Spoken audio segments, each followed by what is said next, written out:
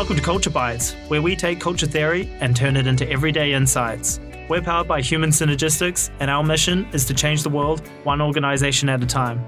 We can only do that together with our amazing community, so thank you for listening. Welcome to Culture Bites. My name's Dominic Gawley. I'm a consultant with Human Synergistics Australia, and I'm joined on the show this week by our head of consulting, Corinne Cantor. Hey, Corinne. Hi, Dom. How are you going? I'm doing really well. Hey, a lot of culture projects going on at the moment, heaps. And what I thought might be useful is, people are going to be getting their little joyous present of some feedback on how the culture's going. And I thought what might be useful is record a podcast on what actions could you take if, certain causal factors are low? And I thought what might be interesting to address this week is mission and philosophy. Yeah. So, what I'm kind of gearing it towards is I've just got feedback for my organization or team, and we've scored low in these particular causal factors. What are some things we could do along the way? And so I guess the first question really, Corinne, is what is it? Mission and philosophy. What are we measuring there? Yeah. It's really important. So mission and philosophy measures the extent to which the organisation's been able to clearly communicate its identity and its values so that their people understand who we are, what we stand for, what we value, and why all of that is important. And the reason it's important from a cultural point of view is that it gives people a powerful sense of why the organisation, if I understand why the organisation exists, what it's here to do, then it helps me understand where I should be putting my effort. Right. Okay, because my effort should be focused on contributing to the bigger picture.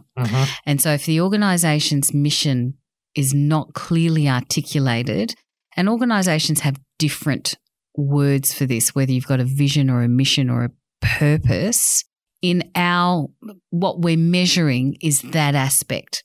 That sense of direction. That sense of direction, but also who. Who are we? Yeah. And so what makes up a really good mission, it has to have a couple of aspects. One is that it actually articulates our purpose, why we exist. Okay, what we're here to do. It should actually focus on the contribution that we're making to the world, whether it's a service or, solving real world problems or a product, but it's the contribution to the world. It should also have an element of being externally focused. Now, one of the reasons that's important is that sometimes you see passive defensive cultures emerge because there's a focus on internal. It's very insular. Interesting. And so if you get your mission to focus on external, then it helps people to connect who we are contributing to. So if we're delivering a service, who is the customer that service is for? If are we creating a difference somehow in the world, then who's going to benefit from that? And so it just strengthens this idea of purpose if you've got some external focus that is outward looking, an outward mindset. Right. What's the difference we make? Yeah, what's the difference we make? And part of the reason that outward mindset is so important, that external focus, is that the world changes. And so one of the ways that cultures hold back organisations is if they're too insular, the organisation internally remains the same and it starts to become irrelevant to the changing world around it. So why we exist, an external focus, the contribution that we're making, and it also should articulate the values, okay, what it is that we see as being, that we prioritise as being important in this organisation. Now, super important values because they relate to the behaviours that we want to see more of. So values in action are behavioural. You can observe the behaviours. So I think they're the elements that are really important to the aspects of a mission, a clear mission in an organisation. Yeah, and so the values part is that philosophy part. Mission and philosophy. And philosophy. What's our philosophy of leadership? Yeah. how people should be managed. What's our philosophy around values? And what's our philosophy around how we interact with customers or stakeholders? Right. That's the idea that we're customer centric is a philosophy. Right. Okay? Yes. It hangs on a value, Which also brings up the other part of mission and philosophy is customer service focus. Yeah. Right? Customer service focus. So do I see what I do, the decisions we make in relation to the end customer? Am I responsible for customer satisfaction or does it live somewhere else? Yeah. Do I help generate sales or does it live somewhere else? And so the customer service focus part of mission philosophy is the degree to which I'm encouraged to prioritize the customer in the way that I do my work. Now, the customer could be a stakeholder. It doesn't have to be, someone that you're selling something to, but someone that you are serving, if we can put it that way. Mm-hmm. So that becomes part of mission philosophy because it's a position that we take, to value customers. And so it's part of our philosophy. Yes. And so maybe we'll split those up for the next bit. And we already touched on it really in there, but kind of, what would it look like constructively? So is that kind of clarity of what we're here for?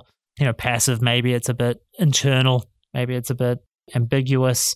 Aggressive, it can drive aggressive through, you see somewhere it's like to be the number one in something, right? Yeah. Which is or to be recognized as the best. Yeah, the best, the number one. Yep. It tends to be it's a sort of aggressive, defensive. So the good thing is at least there is a position being taken. But because the position is focused, the philosophy is focused on winning. It's more self-service, self-serving rather than being community-oriented. And I think, in recent years, Dom, this concept of businesses having a social license, if you look at corporate social responsibility has become ever more important. But the idea that businesses aren't separate to the community, they are part of the community, and there's a greater expectation that they contribute in a positive way to the community. Yeah, and, at the end of the day, all organizations exist to solve some kind of problem. Exactly. And so it's being clear on that. And that's our purpose, not the self-serving one. Yeah. But, in order to do that, we've got to make money and stuff like that too, right? So that's all good. The other part I'd add to that actually is because it talks about understanding the objectives and priorities. So I kind of hear like strategy in that as well. Yeah, that's right. And look, the evidence that the mission and philosophy is strongly embedded in the organisation is that you could ask anybody what the values are, what the objectives of the organisation are, and they would be able to tell you. And more importantly, they'd be able to explain how it makes a difference to their work. So I love that as a, little immediate action drill. Yeah. If you're listening to this, go ask a bunch of people. Go ask 5 different people, see what answers you get. Practice on the field, that's right. Because I've done it with leadership teams. So I'm like, what's the strategy? Yeah. And it's like, Corinne, can you just pull it up on the computer? It's like, guys, that's an issue. It's an this issue. And it's that, and there's this and there's this. Look, I think one of the things too is that I hear a lot when we go to organisations is that the top line of the mission, to save the world or to make sure that we create the healthiest children, whatever it is. So very often that top line gets bought into. So people love it. Okay, they get it. They're on board with it. Where sometimes the leaders will say, but it's really clear what we're here to do. But it's the top line that's clear. What isn't clear is how that should shape the work that I do. Right. Okay, so for example, in our business, our vision is to change the world one organisation at a time. Okay, so how does that as a practical criteria impact my work? Well, it could be, for example, that I'm working with an organisation who wants me to do something that's kind of outside the realm of what I would normally do or, but it complements the work that we do and it would really help them. It would help their transformation.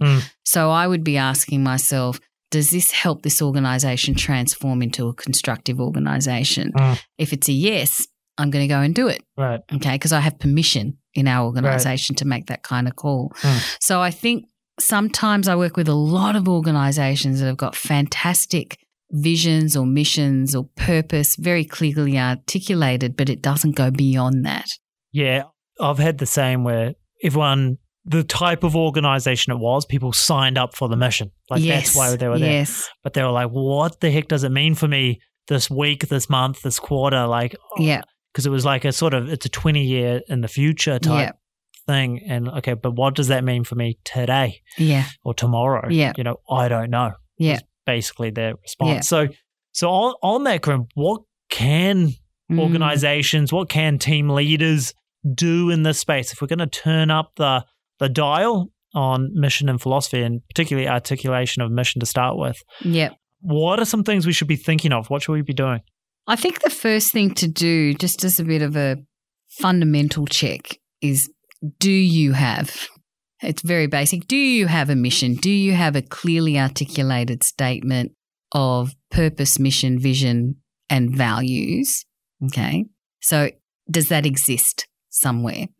First question, because if it doesn't exist, you got to develop it. You say it's a silly question, but I had a client where they had demerged. Yeah. And then it was like, what's the mission? And they're like, is it the old one? Do we have a new one? They actually didn't know. And they they literally looked up their own website and they're like, oh yeah, there is a different one. Yes. So it's like, okay, but no one knows it. Yeah. Yep. Yeah. So I think check whether you've got one. And sometimes it can be the business has grown so quickly that as small business, it was clear it didn't need to be written down because you could just see everybody and you could talk it. So it could be that there's been mergers and it's been lost. So the first thing is to check that you've got it. The second thing to do is to check it against some of those factors that we talk about. So the checklist is, does it explain why we exist? Is it externally focused? Does it mention the contribution that we're making, and does it contain the values? So I think there's some of the checklists that I would use.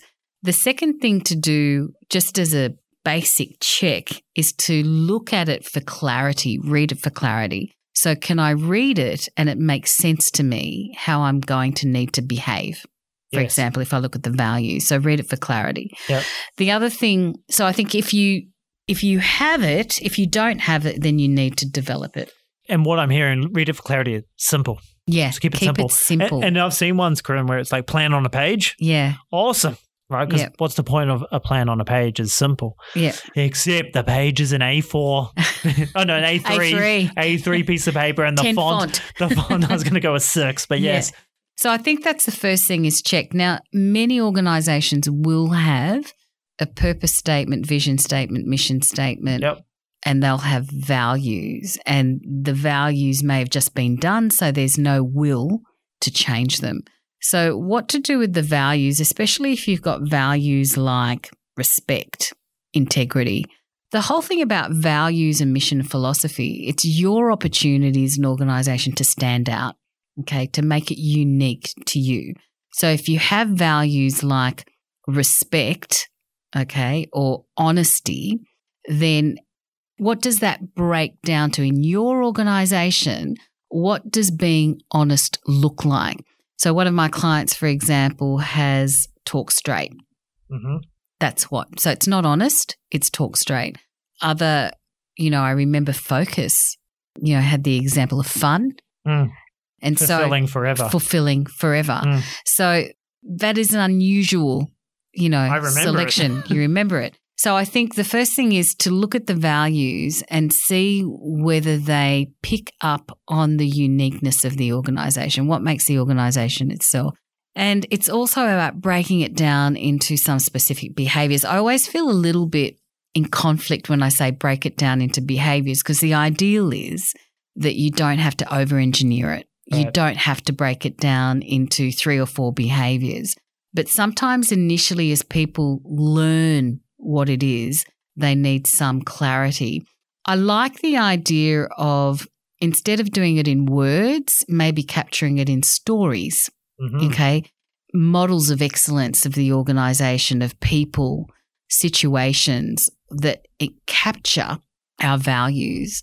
So the other way to start putting this together in terms of the what, and then we'll talk a bit about the how you do it.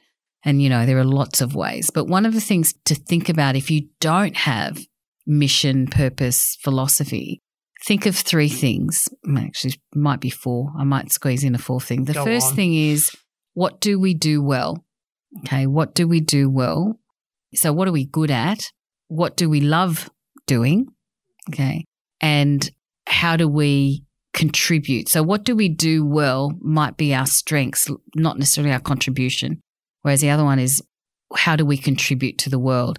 The 4th question that I throw in there that I think is really powerful is why would the world miss us? If we didn't exist, why would the world have lost something? Yeah, it's an interesting one because it really makes you think.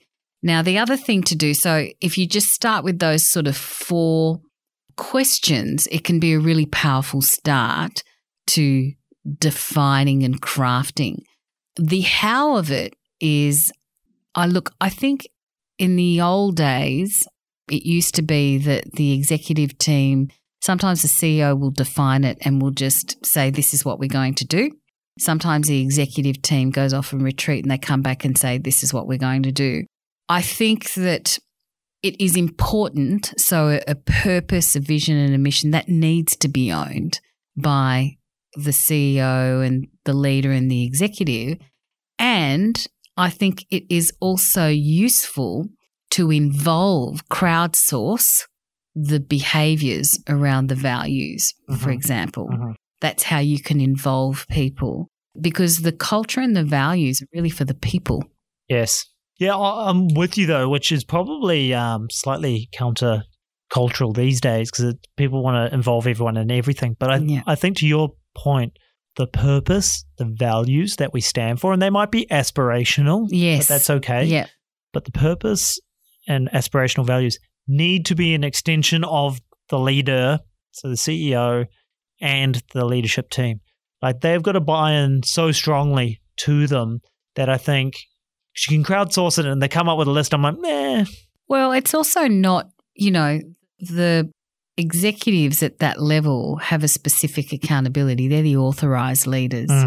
And so they have a specific accountability. They've also probably been given a mandate. Yes. And recruited, So it's a fine line between setting a vision, mission and purpose that links to the reason the business exists, and it's going to be integral to their ability to lead and deliver it. They've got to bring people on that journey, so they've got to believe. Yeah. They've got to believe. So I think that's kind of the engine room at that level. And I think once that's done, the values is something that's important to involve people. And some organisations involve people in the purpose as well. So I think there's a choice point for organisations, but it's definitely something I don't think that can just be purely crowdsourced. Oh, you probably could do it, but I don't know. The key thing is that you've got to have the leaders really buying into it and very committed to it. Right. So I think there's the what there, and then the how is involve people as much as you can. The other thing that I've started to talk to organisations about with values is because, Dom, you and I come across so many values and so very often I feel like it's a lost opportunity. Values are one of those things that people feel like organisations go, we've got to have it. We're supposed to do it. We're supposed to do it. We've got it. But values at its most potent are used as criteria for decision making. So when the leaders really believe in their values, they will use it to make decisions. Rob Murray, who is the ex-CEO of Lion, often talked about how they use sociability, purpose as a way, and their values as a way of actually making business decisions. So I think there's a lost opportunity when you develop values that are surface level and they're not embedded in the organisation. That's also a sure way of not getting the culture that you want. But what I find a bit disappointing with values is that we come across the same integrity, respect, teamwork. And at that level, it doesn't mean very much. Honourable, no doubt, but it's not very meaningful. So I like the idea of supercharging a value. So supercharging means that you actually think about what is it that we do effortlessly? what is it that we do that we're so passionate about that we would defend? So it's like finding the descriptive words that actually kind of supercharge it. So one of an organisation that I knew years ago used to have an aspirational value that was around scary good.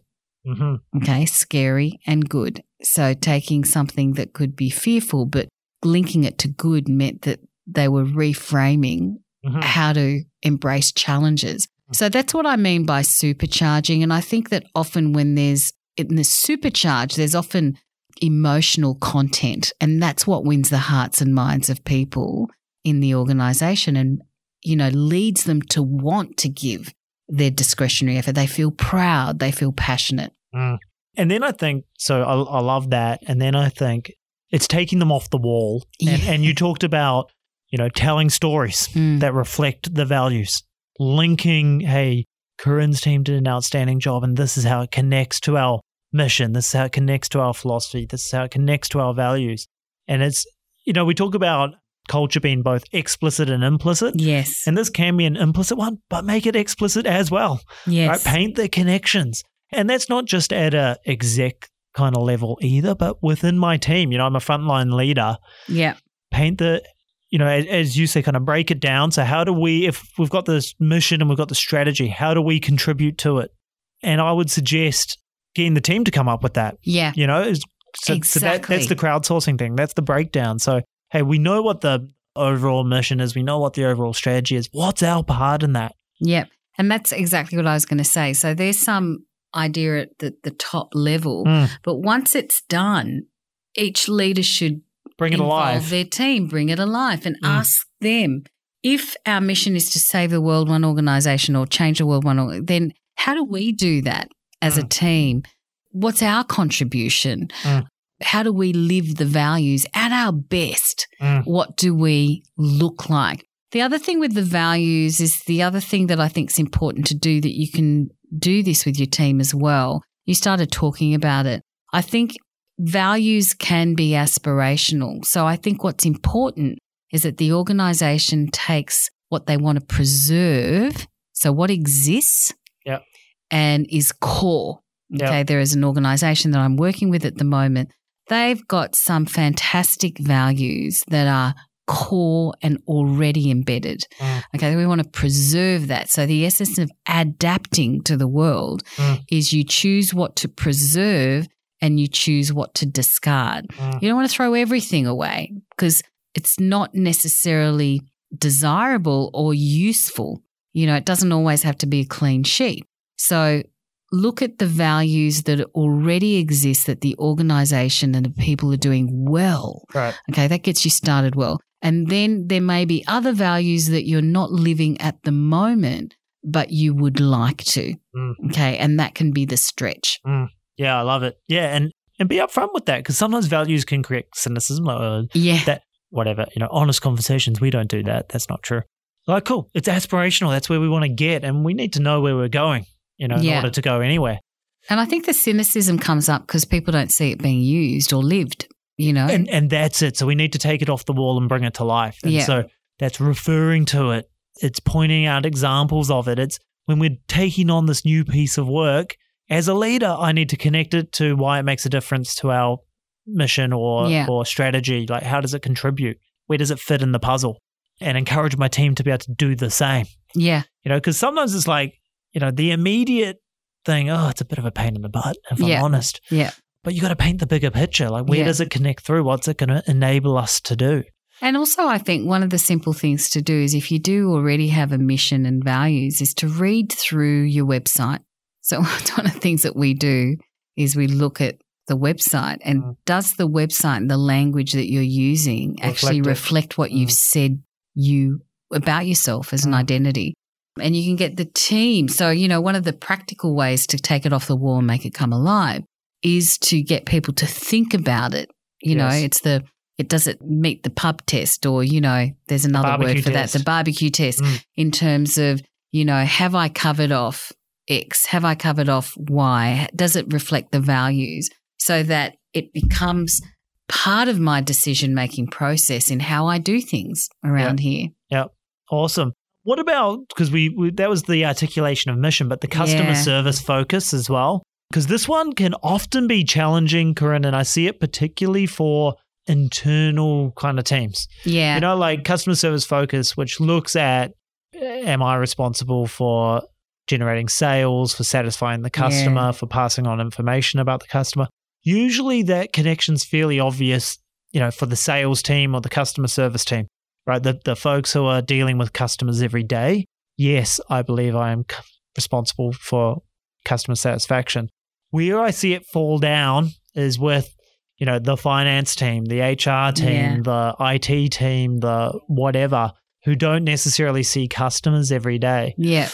And I'd be interested in your take on this. I might have a different philosophy from you. We'll see. Because people talk about internal customers, and that's all good. But I reckon with this causal factor, it's really about the ultimate customer. Yeah. Can we map what we do through to how it impacts the final customer? Yep, I think that's true. But there's that old saying is if you're not serving a customer, you're supporting somebody who does. 100% agree with that. And so I think that you're going to have some roles that aren't directly facing customer. And so that's okay, but it seemed the connection not just to the internal customer, but from them to the end customer. Agree. Yes, I agree. That's right. I think that's right. So the customer service focus is the operative word. Right. You could probably argue that, but I'm going to go with it. I'm going to go with it. Go with it. Well, what I mean is operative word for what I'm about to say right now. Right.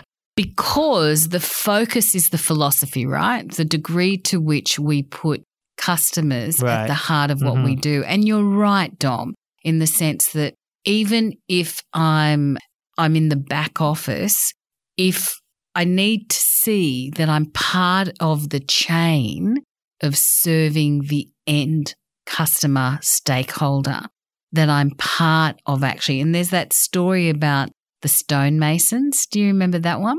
Where you ask one stonemason what they do and they break bricks. Right. Another stonemason says, what do you do? Well, you know, we form walls. Another one says, I build cathedrals. Right. Okay. So like that building cathedrals can see beyond the day-to-day activity into the contribution that they make. And I think I remember a finance team that was part of an organisation. This finance team were rock stars. They were absolutely amazing. And I think we've talked about this example before, but what happened for them was when the organisation put their plan on a page, the strategy and the big projects, finance team, we saw in their data their motivation go down.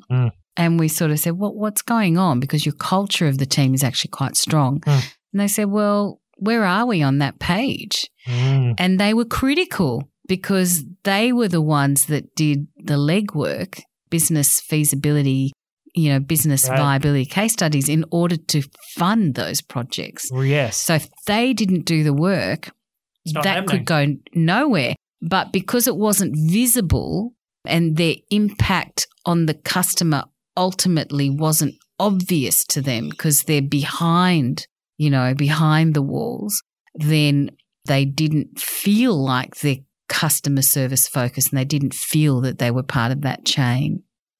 Beautiful example, and I think of like the operations team or something where like, we're just sending stuff out or whatever. So I'm not generating sales. Hey, how much easier is it for our salespeople to make a sale if our product's awesome? Yes. If it arrives on time, if it's, of a high quality, if it's all of this. Being packed well. My job as a salesperson is so easy versus it's a shoddy product. It turns up late half the time. Oh my God. Damaged. I'm battling uphill every step of the way. Not packed well. And so it's like. The order wasn't taken properly and so I have the wrong address. Like all of that counts. Exactly. And so it's, how do we enable? I'm not like literally I'm not making the sale myself, but by doing a cracking job, hey, it makes it so much easier for our team. Or like finance, even like getting debtor days down or something. Yes. Right? What does that have to do with anything? Yeah. It's like, well, if we get debtor days down, we get more cash flow in the business. If we've got more cash flow in the business, we can invest in these things over here, which is going to ultimately serve customers. And so it's painting that connection for people. So this is why it matters ultimately. Yeah. And I think part of that is that's difficult if we're not clear about who our customer is. True. And when I say who our customer is, I'm not talking whether I see my internal customers as being customers. I'm talking basics, who do we serve in the community, right. whether they're stakeholders, community organisations, or whether they're paying customers. Who actually are they? What do we know about them? And what do we know about what they need? And maybe what do they need that they're not aware that they need? And then how do we organise ourselves internally in that chain so that if everybody does their job, ultimately they are the beneficiaries of that? And that's why it's so important. Yeah. Because what customer service focus does is it breaks down those silos because we are all on team customer. Yes. Right? Rather than like, well, that belongs in customer service department. I'm over here in IT land doing something completely different. Yeah. No, like the stuff we're building in IT is going to help customer service deliver the product or whatever, or, we're delivering the product maybe. And so it puts us all on the same page. Yeah. And that's why it's so important. So as far as action goes, one I reckon that you're pointing out is for a lot of organizations, they don't actually know who the customer is. And that sounds funny, but it's actually true because it's like we serve these people and these ones kind of. You know. So let's get clear on that. Yep. The other thing I think that's important is sometimes you're going to have people in roles who actually don't see that they're customer facing, even that they have a role in servicing the customer. I'm working in audit. I don't do anything with that, And I think so there's got to be education internally about who the customers that we serve and why everybody's job is important, even if you're not dealing with them directly. That's fundamentally when that scores low, that's what's happened. And so I just like we're talking about breaking down the strategy and stuff, break that down. Challenge the team to make the connections. And if they need help, get the team downstream from them to come in and talk about, hey, when you guys do a cracking job, this is how it helps us serve the customer. Yeah. And so because it's about painting the connection all the way through. Yeah. So, like my effort makes a difference. And one of the activities I used to have a lot of fun with, and I'm just trying to recall all the finer details, but basically is physically construct the chain. Okay. So somebody can be the customer and say, okay, what happens at a point at which what's the first thing that they do interact with the organisation? They make a call. Who do they make a call? Make a call. Who's in that position? Dom, come and stand in that position. So, okay, and Dom, what do you need to do in order? Well, I have to talk to the stock take department. Okay, stock take, come. And you just build a physical line and you can use yarn or wool or coloured balls just so that and you get, it's a group activity where people say, well, what about this? Yep, great. Come on, where do you come in? Third, fourth, are you at the side or at you? That's cool. So it helps to physically make the point. I like that as well because you could do it, you could draw the process map on the wall, but I kind of like the idea of having people. Yeah. Yeah, I love it. Yeah, so there are a few ideas. The other thing that you can do, of course, with customer focus is go and talk to your customers. There's always that. Yeah. Yep. And bring your internally facing teams along. Yeah. So if you're because sometimes, I'll see it where customer service or something it can feel tough sometimes because you can cop the blame for, maybe the IT team something's gone wrong in IT land or something, but I'm on the phone, so the customer's talking to me. And there's a temptation that's not my fault, it's IT's fault. But to the customer, they're like, I don't care about your internal departments. You're one company to me. That's right. And you should be. You're just that company. And so, but it's bring them along so they understand that connection. So IT are included in the customer calls or finance are included in the customer visit. And the other thing I think too is feedback stories of where customers have been well served, where something's achieved. I remember one of our people here years ago had a practitioner who didn't have materials. There were a whole lot of things that went wrong. One of our members of our team went on their weekend, their Saturday morning, drove down to Wollongong. It's a decent drive. So what is it, 2 hours something like that. From Sydney to make sure that the practitioner had their materials. Now, that's just pure care and concern for the practitioner. And it would have been easy to say, I can't do it, can't help you. But it was, caring enough about the impact on them. And that's what you're trying to do. One organisation I worked with years ago, an insurance company, had a lot of advertisements which showed the role that they played in supporting businesses in a bushfire. But the value of that was that their people saw these stories of customers, and so it helped them to feel proud about the organisation and what their contribution to the world. So especially for people in sort of what we'd say is back office, not a great term, but finance, the people who don't get customer-facing IT, or they get all the problems, it's important to let them know that they were part of the chain that made a difference in someone's life. I love that. Because our challenges that I've heard is, if you're in that team that has the lowest score for customer service focus, get the team to map out that connection through to the customer. Yes. Here's the challenge for the team that is customer facing, customer service, sales, whoever. For the functions that support you, paint the picture back for them. Yes. Right? And tell them, hey, and that's the storytelling. Here's how you made a difference to, this example, or how you enable us to do this. Yeah. Because if you want good service from them, you make the connections for them. And I love that too, Dom, because what you said is right. It's got the potential to break down silos because it's the collaboration between the teams in the organisation that benefits the customer or the stakeholder at the end of the day. That's it. Great topic. Awesome. Thanks, Corinne. Hey, before we sign off, we've got a conference coming up. We do. We're very excited. If you like Culture Bites, you'll love the conference. It's an opportunity where a lot of our clients come along and share their stories, what's worked for them, what are they working on.